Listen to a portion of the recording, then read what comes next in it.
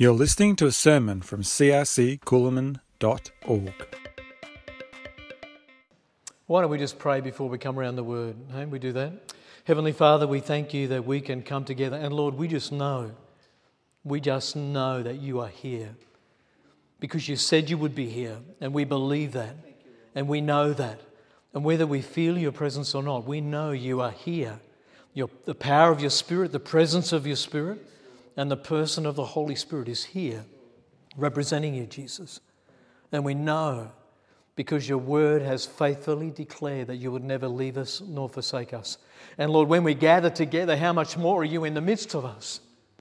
And you sing over us with joy. You love it when your people come together and are family together. Father, we thank you that you are our Heavenly Father. And Lord, I pray that you would open our eyes. And Lord, just open our hearts to understand a little bit more of what grace is. Open the eyes of our understanding, I pray. In the mighty name of Jesus, everybody said? Amen. No, it wasn't everybody. Everybody said? Amen. Hey, that was good. That was good. Well, we've been in Canberra, 10 years this month. So the beginning of this month was our first service 10 years ago. The first Sunday in July. So we came over in June and we kind of spied out the land and checked out a few churches. Not to do any poaching or anything like that. We just wanted to see what the culture of Canberra was like. So much different, obviously, to a small country town.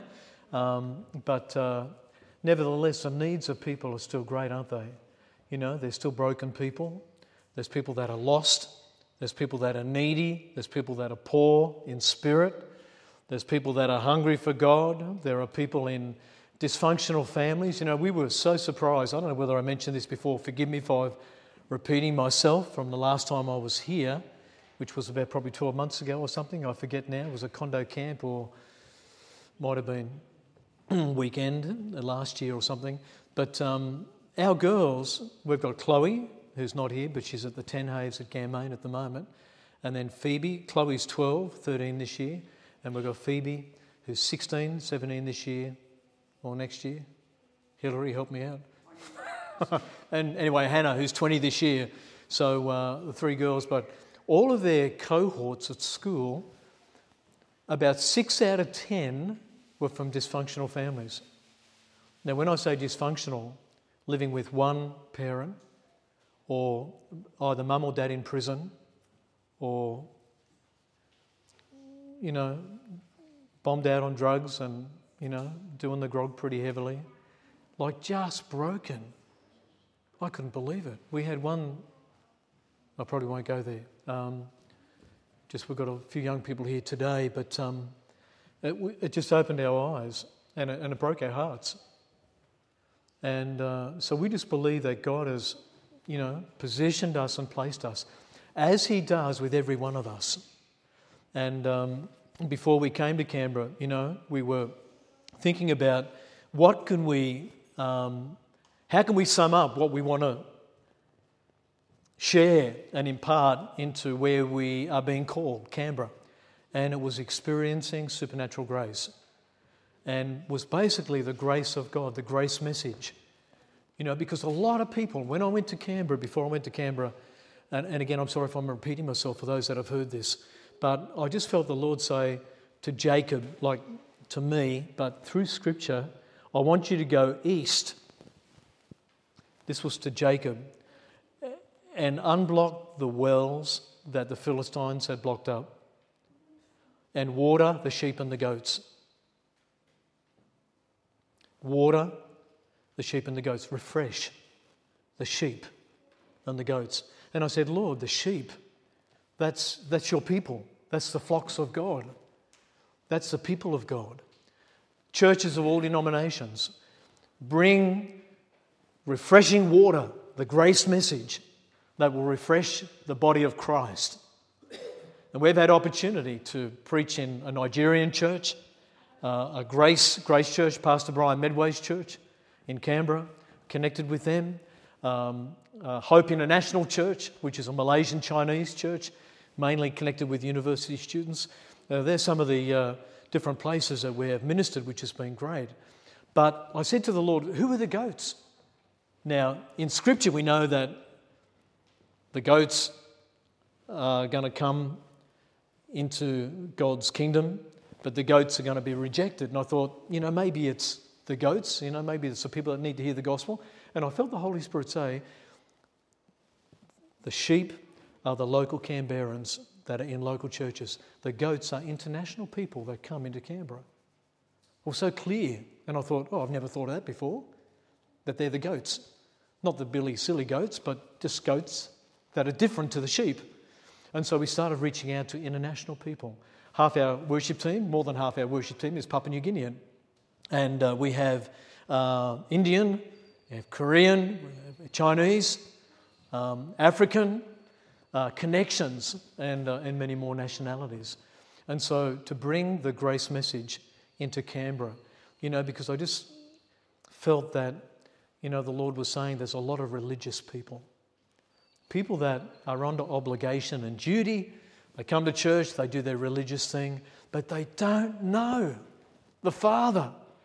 They don't experience what grace is. And so that's our message this afternoon. That's our message this afternoon. I want to share about the covenant that David and Jonathan made with each other. So can we just turn your Bibles? The first reading is 1 Samuel chapter 18, 1 and 4. So you have a mic, Alison, so just the 4 or 5 verses there.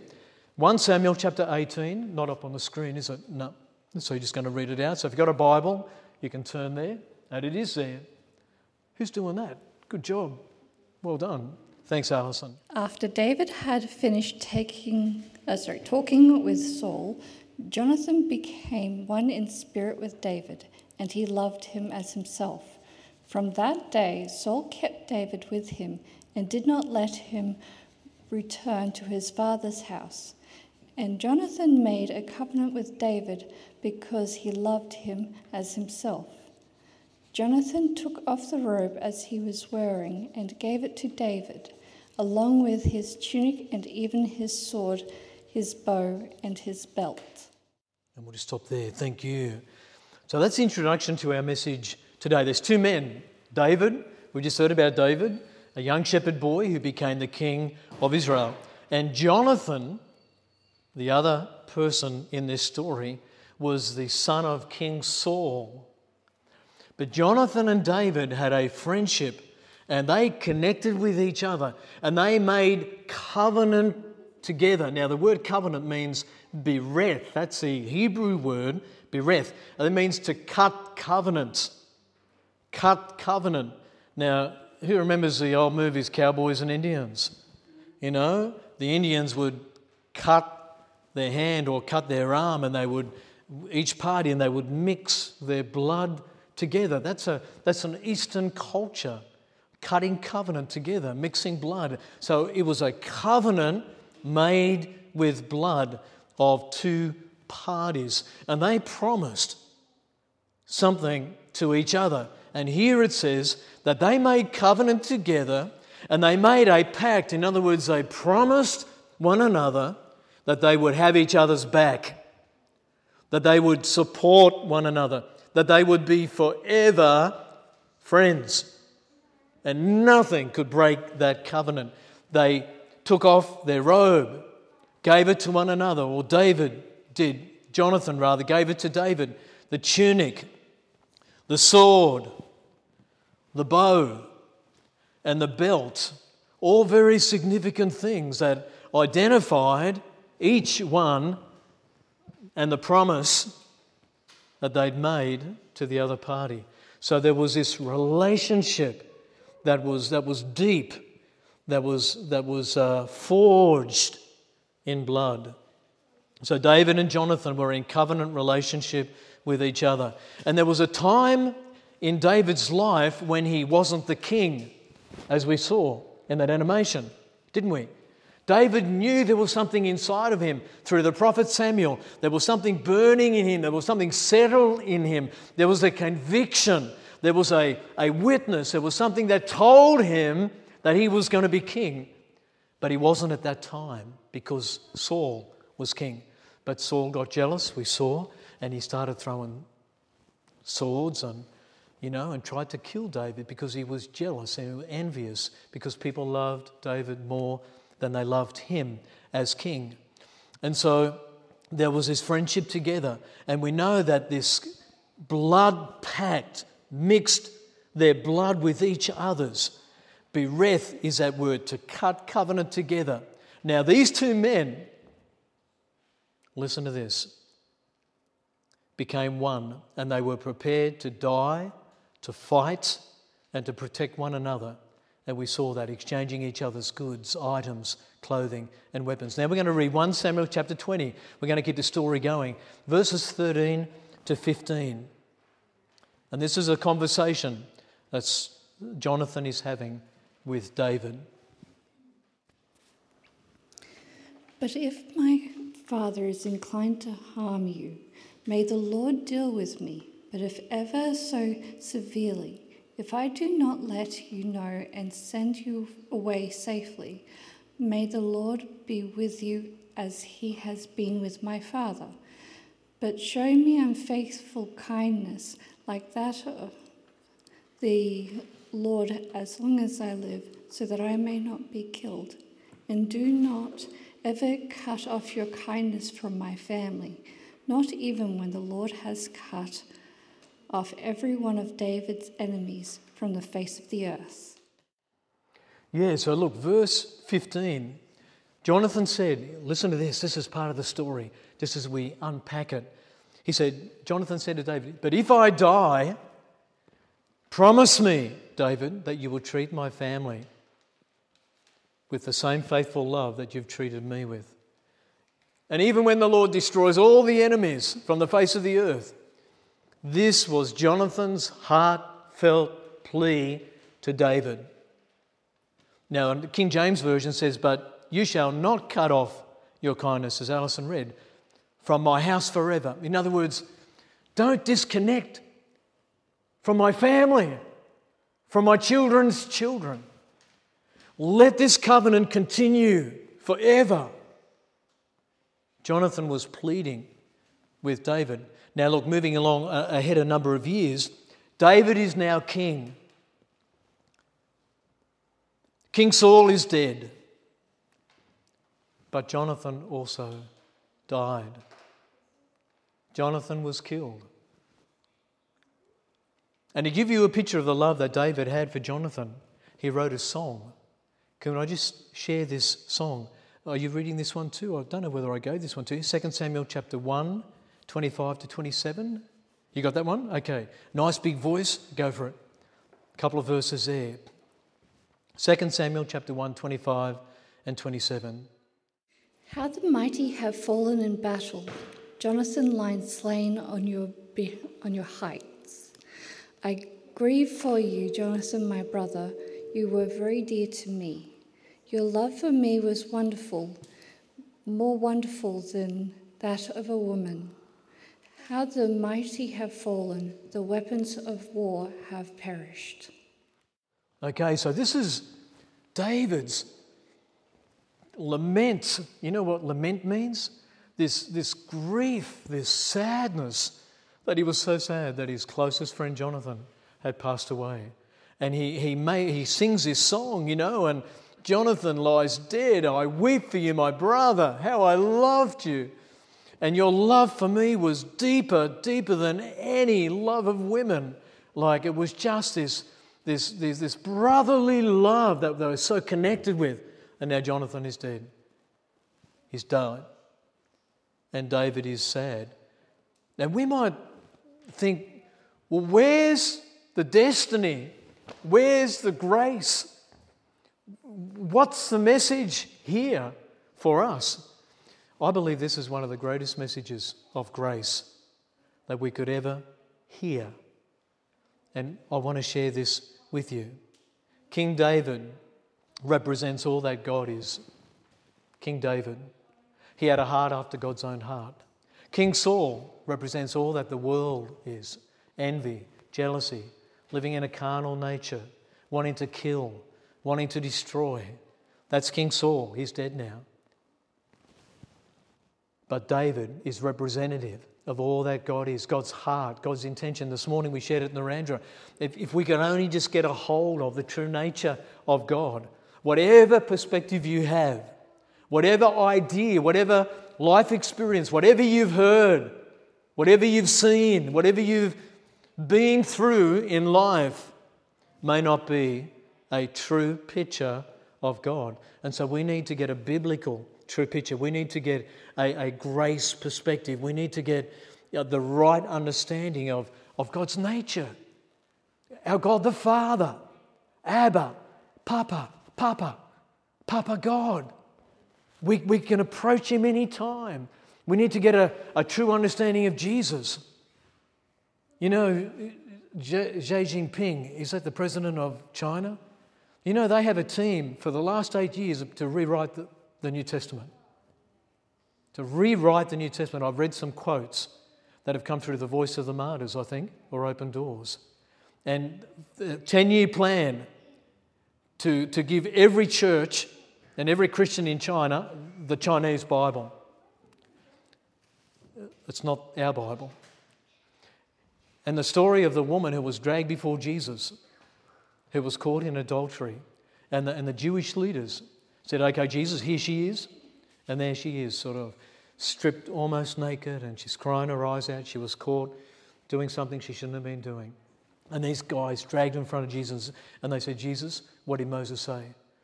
Moses said that she should be stoned to death. What do you say? How did Jesus respond? How did He respond?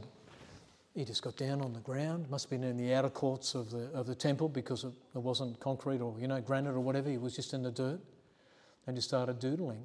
Jesus was doodling, doing something. And Jesus said, he that is without sin cast the first stone. And these men, from the oldest, started to walk away until they got to the youngest, and then they walked away. Jesus said, where's your accusers? They've all gone. And Jesus said, neither do I accuse you. Go and sin no more. Jesus is into restoring people's lives. Xi Jinping, he wants to change that, and they've got the wording. And Jesus stoned the woman to death. That's blasphemous. That is wicked. Can you believe that? That there would be a man who is in power that would want to change our Jesus. He can't do it. How did I get onto that? Sorry, I've gone a bit sidetracked there. But that was just last week I read that. And I thought, crazy world. Why are they so threatened with the Word of God? Because it's powerful. Because it reveals truth. Because it's a revelation of God. If you want to know who God is, you open up the Bible and read. That's the face of God, Scripture. The Bible opened, that's God. Anyway, so we've got the house of David. It's all that heaven is. Saul and his family. King Saul, hated David's family. Did all he could to eradicate, to persecute, to destroy. And Jonathan was a type of Jesus. When I say type, it's kind of like a metaphor of Jesus. Jesus died. Jonathan died. But Jonathan made a covenant with David. Who does David represent? God. Jesus and his father made a covenant and shed blood. Jesus shed his blood and made a covenant with his father. But let's look at the story and we understand that we can play a part. We are part of this story. So all that who would believe in Christ and all that would understand what Jesus did on the cross in shedding his blood would be redeemed by grace and secure their eternal destiny. Now we're going to read 2 Samuel chapter 9, 3 and 5. We're getting halfway through the story, so hang with me because the best is yet to come. Thanks, Alison. We've got 2 Samuel 9, 3 and 5. Have you got one there or have I got that? I've got that? Okay, I'll read that one out. Okay, I'll just read out 2 Samuel 9, 3 and 5. Then the king said, "Is there not still somebody from the house of Saul, who was Jonathan's father?" Saul, King Saul. But Jonathan was different to all of the other members of the family of Saul, because Jonathan was united with David. But David said, King David, the king said, "Is there someone from the house of Saul to whom I can show kindness to? Surely there's somebody." And the servant said, "Yeah, there's still the son of Jonathan who is lame in his feet." So the king said to him, "Where is he?" And Ziba, the servant of the king, said, "Well, he's back in the house of Machir in Lodibar." So the king now is David. He's in his castle. He's having a bit of drink of grape juice, a bit of roast lamb, having a feast, as kings do, with his servants. And he reaches out. Oh, what does he see on his arm? Reaches out for some food. He remembers something. What's he see? A scar.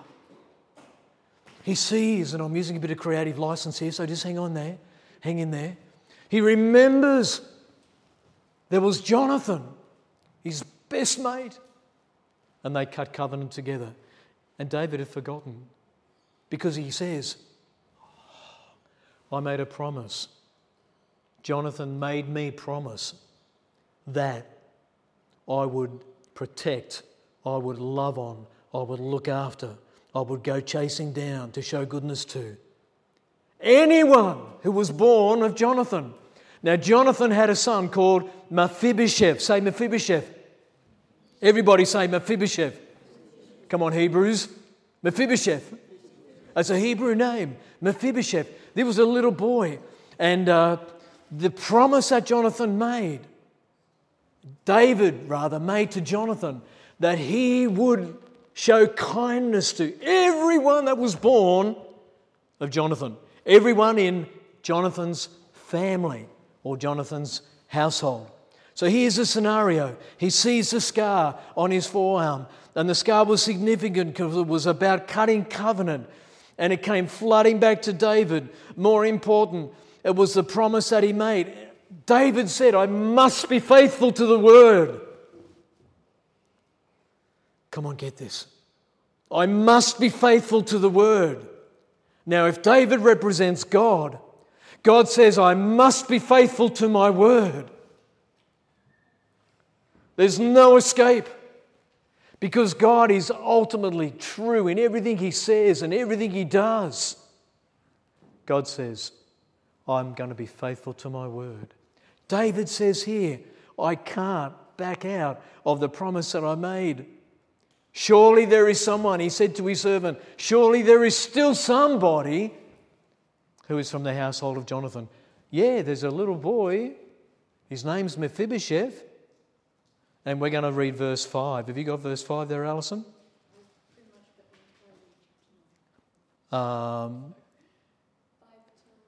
It's 2 Samuel chapter 9, 3 and 5. Verse 5. Just verse 5. So King David had him brought from Lodebar, from the house of Machir, son of Ammiel. Yep.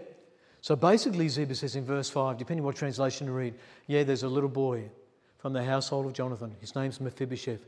And he living in the backside of the desert called Lodibar, basically. In desolation, in a desert. And he's the forgotten boy. He's the forgotten boy. Mephibosheth is the forgotten little boy who's stuck out on the backside of the desert. No one knows of him. No one remembered him except Ziba, the servant of David. And David says, "I've got to show kindness to that boy." And you know what? He became a cripple, because when David came into the places where people had to evacuate because they thought they were going to get killed, the maidservant picked up this little boy. He was only probably 3 or 4 years old, and grabbed him real quick, but she dropped him.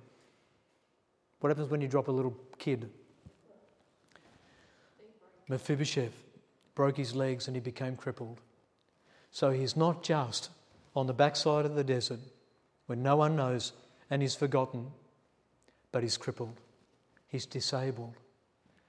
He's got 2 bad legs and he's just dragging himself around on the backside of the desert, living in poverty, living in desolation. But there was a king who remembered that there was a covenant made that could not be broken. You know, on the backside of the desert, Lodibar means, I think in the Hebrew, a desert pastureless field. There's not much there. You know, you can go out west and you'd probably find, you know, barren land, rocky soil. Not much grows out there, not even good for grazing. Out the back of Lodibar, this is a picture of the human race. This is a picture of our world that we live in. Do you get that? Can you see that? Lodibar. And this little boy barely survived from day to day. He had no hope. He had no future. He was crippled. He was forgotten. He was separated from the king. He didn't know that his father had cut covenant with David. How many people in our world today do not know that there's a Jesus who cut covenant with his father and died on a cross, and they're living in desolation, they're living separated from God, they're living as enemies of God with enmity against God, alienated from life, Ephesians says. Our world needs to know that there was somebody who cut covenant and shed blood so we could be reunited back with David. So Mephibosheth, now you just think about it. He had to escape where he was with the few lasting members of the household of Jonathan because they were convinced, because they were the household of Saul. Saul and David were enemies. Not that David was an enemy. He spared, didn't he? We saw. He spared King Saul's life. He cut off his thing. He could have cut off his head, but he just cut off a bit of clothing. But they escaped. But they were brainwashed. They were programmed. They believed a lie. And you know what the lie was? From the household of Saul, David hates us. David hates us. David hates us. So the bitterness, the resentment, the anger, the hatred. How many people in the world? God hates me. God hates me. The church hates me. Look what the church has done. That's a picture of God. The church is wicked. The church is bad. That must be a picture of God. How can God love us? He just hates us. So here's Mephibosheth growing up as a little boy, convinced that anything connected to David was to be feared. Isn't that a picture of so many people? Wrong picture of God. But David only loved the household of Saul. That's the truth. The world needs to know that God only loves them and provided shed blood to bring them together, to fulfill the promise, to be faithful to the promise, to provide, to care, to feed, to guard. That's grace. So David sends for Mephibosheth, sends his chariots and his soldiers out because they knew where Lodibar was. They got their GPS out. Hang on. Yep, God's positioning system. So they knew where it was and they went looking. And you know, there's Mephibosheth just dragging himself around in the dust, and probably a young teenage boy by now. And he sees the dust in the distance. What's he thinking? That's King David's men. Oh no. Because he only grew up in a cauldron of lies and deception. And he's thinking, no, David's coming, he's going to kill me. Because that's all he believed. That's all he heard. So the soldiers came. So David sends for him, but Mephibosheth's life was determined by deceit. He was vulnerable, living in that bitterness and hopelessness. So he had a wrong picture of David.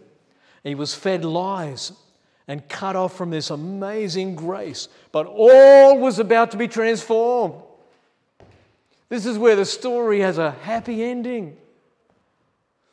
Through appropriating the covenant of grace, through the shedding of blood. And like ourselves, God calls us. He chose us before the foundation of the world. He sent Jesus to die for us. Our Jonathan, who shed blood to show us God's love. But before Mephibosheth could enter into all of this covenant that his father had provided for him, he's got to leave Lo-debar. You cannot live in the covenant promise of grace still in an old place. You've got to shift from Lo-debar, that place of lies and untruth, that place of being bitter and hard in your heart. We've got to make a choice. Now, probably Mephibosheth didn't have much choice. He was told, you've got to come and see King David. How do you think he was feeling? I mean, these soldiers were big. They had swords, they had shields, they had spears. But God sends for us by His Spirit, passionately reveals and pours out goodness and mercy through this new blood covenant. So 2 Samuel chapter 9, 1 to 13. I don't think it's all of those verses. I might have the wrong one there. I might just keep going. Alison, is that okay? 1 to 13. We won't worry about that because I haven't even got that in my notes, I don't think. But just the one verse, David summoned his chariots and sent for him. We've just said that. So Mephibosheth starts his journey of grace.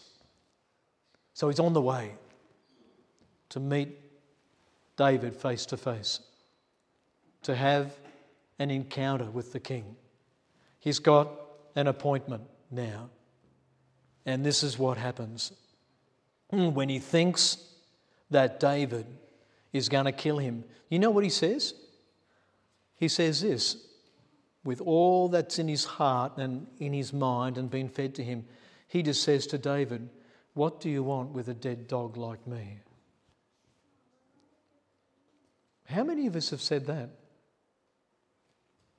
Just me. 2, 3. How many of us have had such a low self-image of ourselves when we've done something wrong or we've failed? Lord, what do you want with me? I'm a failure. I've had no worth or value. I've just stuffed up terribly. I've made the biggest mistake in my life. I'm not living right. How can you love me? Mephibosheth said, well, that's what it says. What do you want with a dead dog like me? So escorted into the king's presence, he has this conversation. Hey, we're going to land the plane. That's all that Mephibosheth said. This forgotten boy was reconciled to the truth, to goodness, and to the favour of the king because of covenant. He was restored into right relationship with King David. He was reinstated. All that was rightfully his through inheritance of his father. Dignity and self-worth were established. His life was transformed. He was accepted. He was acknowledged. All of this happened because of covenant.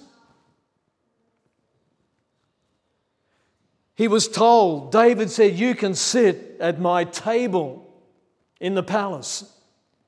You can sit at the king's table and eat the king's food.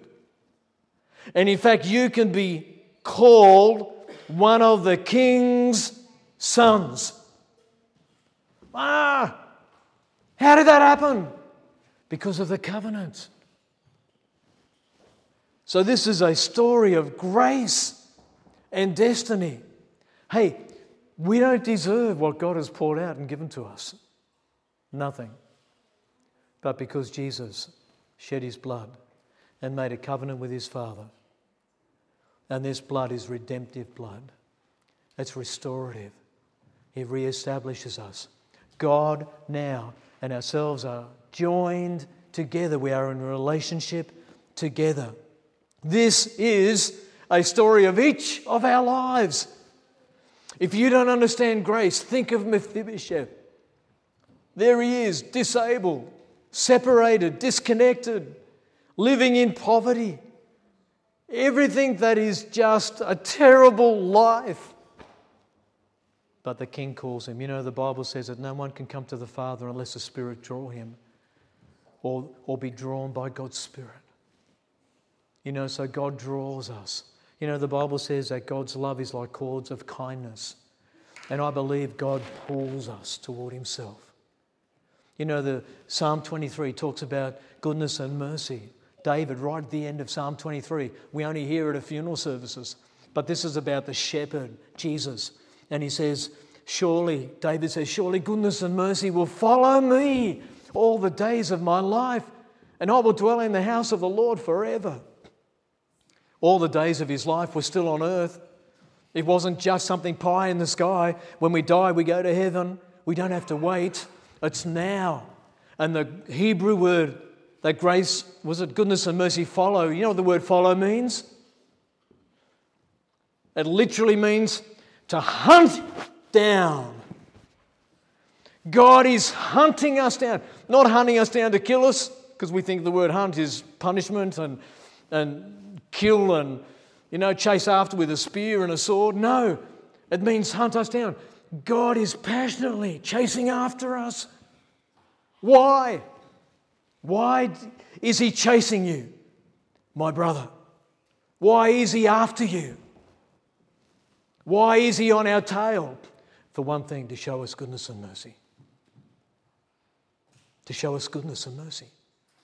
Oh, hang on a minute, that doesn't line up with my theology. I thought God was always looking over my shoulder, making sure I do everything right. And he's got this big thing in his hand and he's ready to hit me on the head.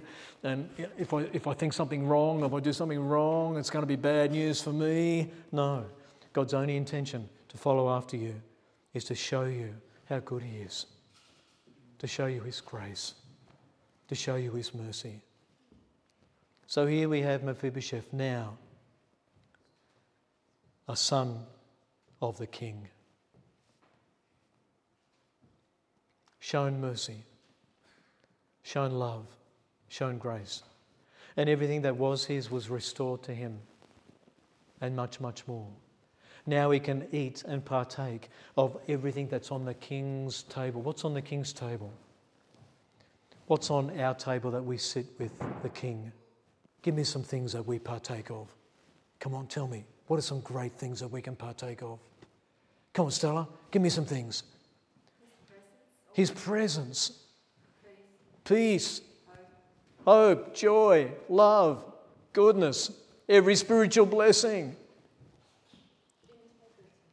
Sorry? Integrity. Because we're changed, we have a new identity, so therefore we can live differently. Righteousness. Not our own righteousness, but Christ's righteousness. Jesus was made sin for us who did not know sin. You know, it's interesting that, I don't know whether I shared this morning or not, forgive me again if I'm repeating myself, but I was just really moved with Nicole's communion message as we did church this morning at Narandra. And, you know, Herod said, Jesus has done nothing wrong. Pilate said, this man has done nothing wrong. Two of the most ungodly men in the world of that time said, this man has done nothing wrong. This man is innocent. The thief on the cross, this man has done nothing wrong. And he was being tried and killed and executed for murder and a murderous thief. Jesus was innocent, yet he was guilty. Guilty of what? Taking our sin upon himself. God made Jesus to be sin for us. For us. And he did not know any sin, but he was made sin for us, who knew no sin. He did not know anything about sin. He was sinless. He was a perfect Lamb without blemish, so we could be made righteous. How about that?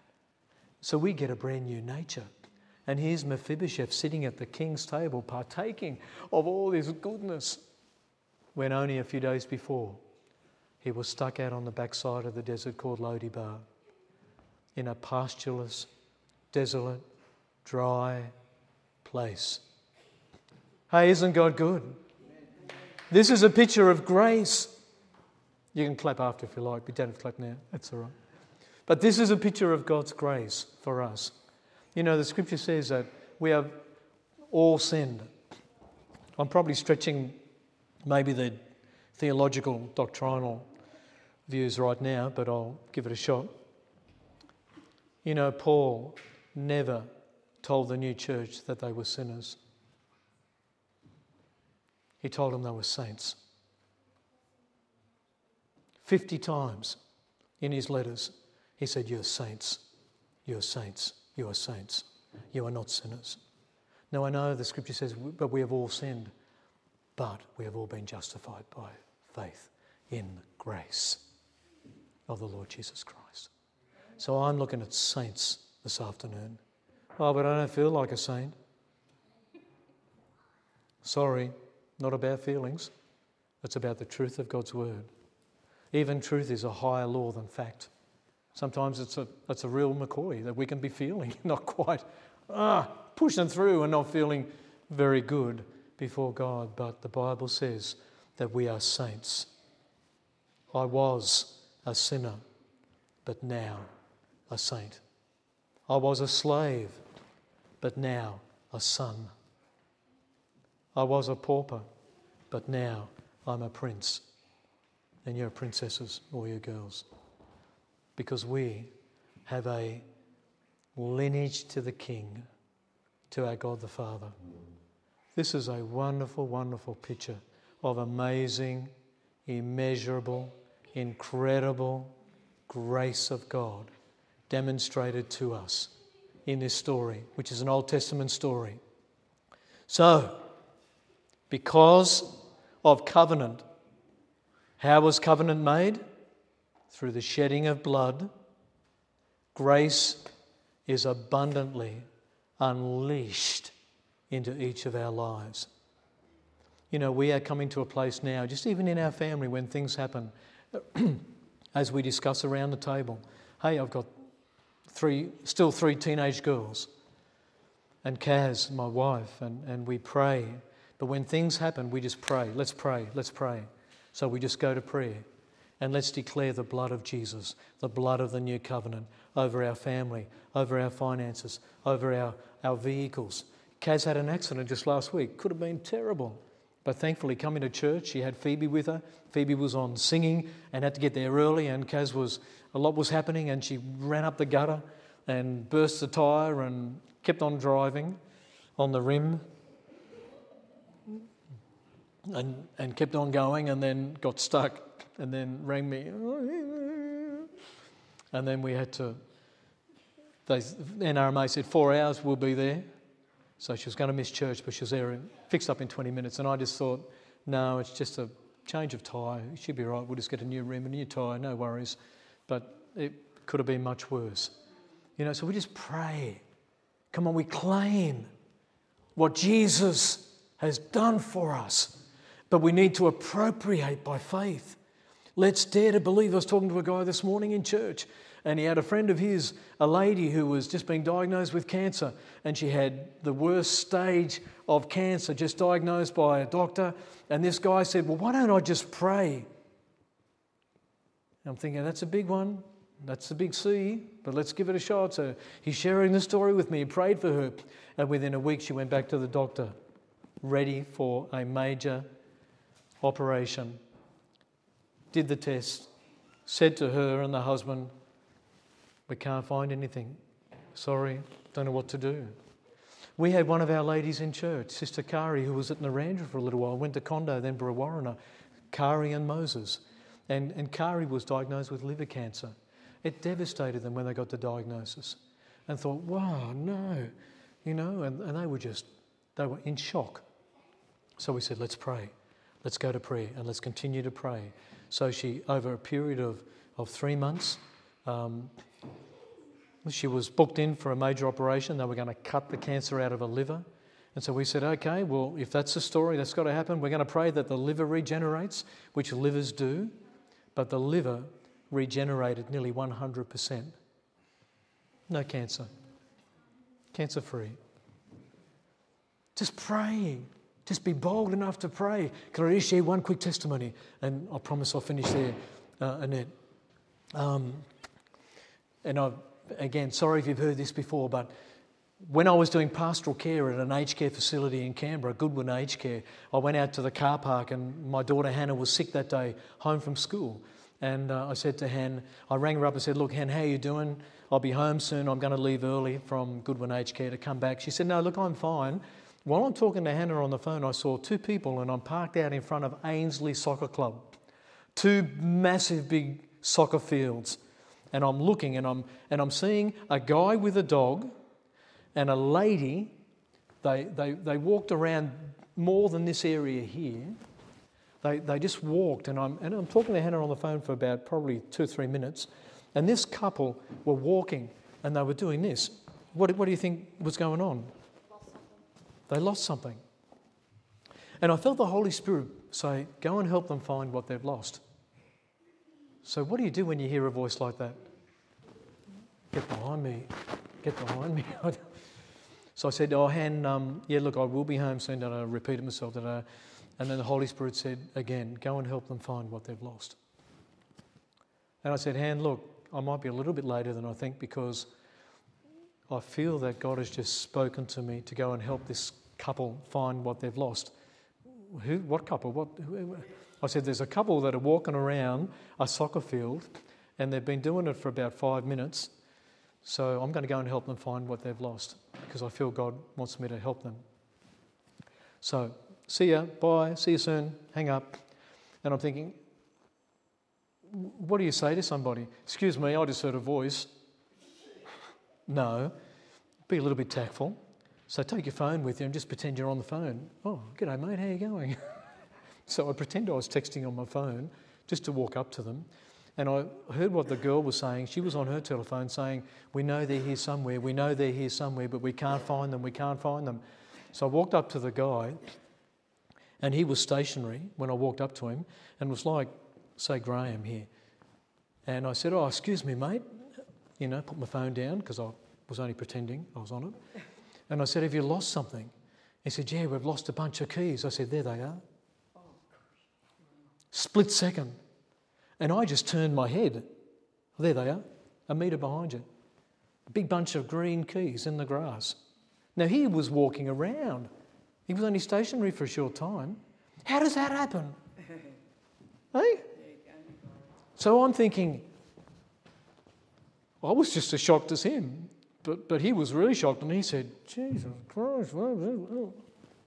And I said, how can I leverage this and not hijack what God was doing? But I said, mate, can I just tell you something? It was Jesus that told me, the Jesus name you just used. He told me to come and help you find what you lost. He said, mate, he picked up the keys, he yelled to his sister or girlfriend or whatever, look, here they are. They were just jumping out of their skin because they'd been looking for quite a while. But God knows where things are. And when we're open and willing, we can be a party to some amazing things that God will lead us into where we can rejoice. I walked back, I thought, do I keep talking to them or no, they're pretty excited doing their own thing. I just walked back to the car thinking, wow, that was pretty neat. I'm feeling pretty chuffed.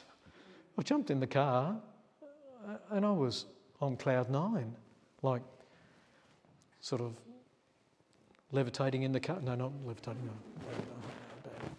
But I was just feeling really kind of neat. And they came up and I went, and they were big smiles on their faces when they saw me sitting in the car. And I went, and he went, I found a big bunch of keys. And we've had a number of stories, well, when I say number, a few of those sort of stories where we have found things that have been lost. Some things are still lost that we're still looking for. I don't know. But let's give it a go. Let's grab hold of what Jesus did for us. It was a powerful, powerful covenant. You know, it was the most powerful event on earth ever, other than the splitting of the Red Sea, I believe. The death, the burial and the resurrection of Jesus Christ. There's nothing surpasses that. So we've got to tap into all that it means for us. Don't be a Mephibosheth. Get out of Lodibar. Come and eat. Sit at the king's table. Because David doesn't hate us. God actually loves us and he invites us to come. No matter what we've heard, what we've seen, what we've believed, there is a grace that is pure and transparent and openly expressed and demonstrated to us. Amen? Amen. Let's just close our eyes. I just want to pray for you and then we'll hand it back to Annette. Thank you, Father. I'm going to ask you this afternoon, if you've never really entered into a grace relationship with God, if you feel like, hey, I think I'm like a Mephibosheth and I need to know that God loves me and I need to know that his grace is extended to me. Just want you to sit quietly now, okay? I want you to just raise your hand. I just want to pray for you. If you want to open up your heart and say, that's me. I want to come into a place where I can sit at the King's table and I can know his love. I need to know his grace. Now you might be also, or there might be some people here that just want to enter into a greater experience of God's grace. Okay? A greater experience of God's grace. I just want you to lift up your hand. No one needs to see. I just want to pray for you. Yep, thank you. See your hand. Anyone else? Just lift up your hand. You just want to be someone who experiences God's grace. Not just saving grace, but an abundance of grace for the saints of what God has for us. Yep. Anyone else? Yeah. Yeah. Okay, I'm going to pray just a really simple prayer. Now, there's no magic in the prayer. We are just believing. We are believing that God is a generous Father. He's a good, good God. Heavenly Father, we thank you that you are like a King David and you have made a promise and you are faithful to that promise. We thank you for the word. We thank you for the many promises, Lord, that you've given us that help us walk the journey of faith and we can live, Lord, not just an exciting adventure in you, but we can experience you. We can know your presence. We can experience your love deep in our hearts and we can be filled with love where we can love others. Lord, I thank you that there are miracles waiting for us if we dare to believe and just pray simple prayers of faith, believing you. Lord, we want to be those people tonight. Lord, this afternoon, we want to be those people that dare to believe that you will be faithful to your promise and faithful to your word. Thank you, Father. Release your grace now for those who need healing, for those who need miracles, for those who need to enter into a deeper relationship with God, for those who are still in Lodibar that need to leave some things behind in their life and get out of the barrenness and the desolation of life living in this world and to come into the King's presence. Father, we thank you right now that you will just make this manifest in Jesus' name. We see it, we believe it, we pray it, and we thank you for it. All because Jesus shed his blood and made a promise, and that you would keep it. We thank you. In the mighty name of Jesus, all God's people said, Amen. Now you can clap if you like.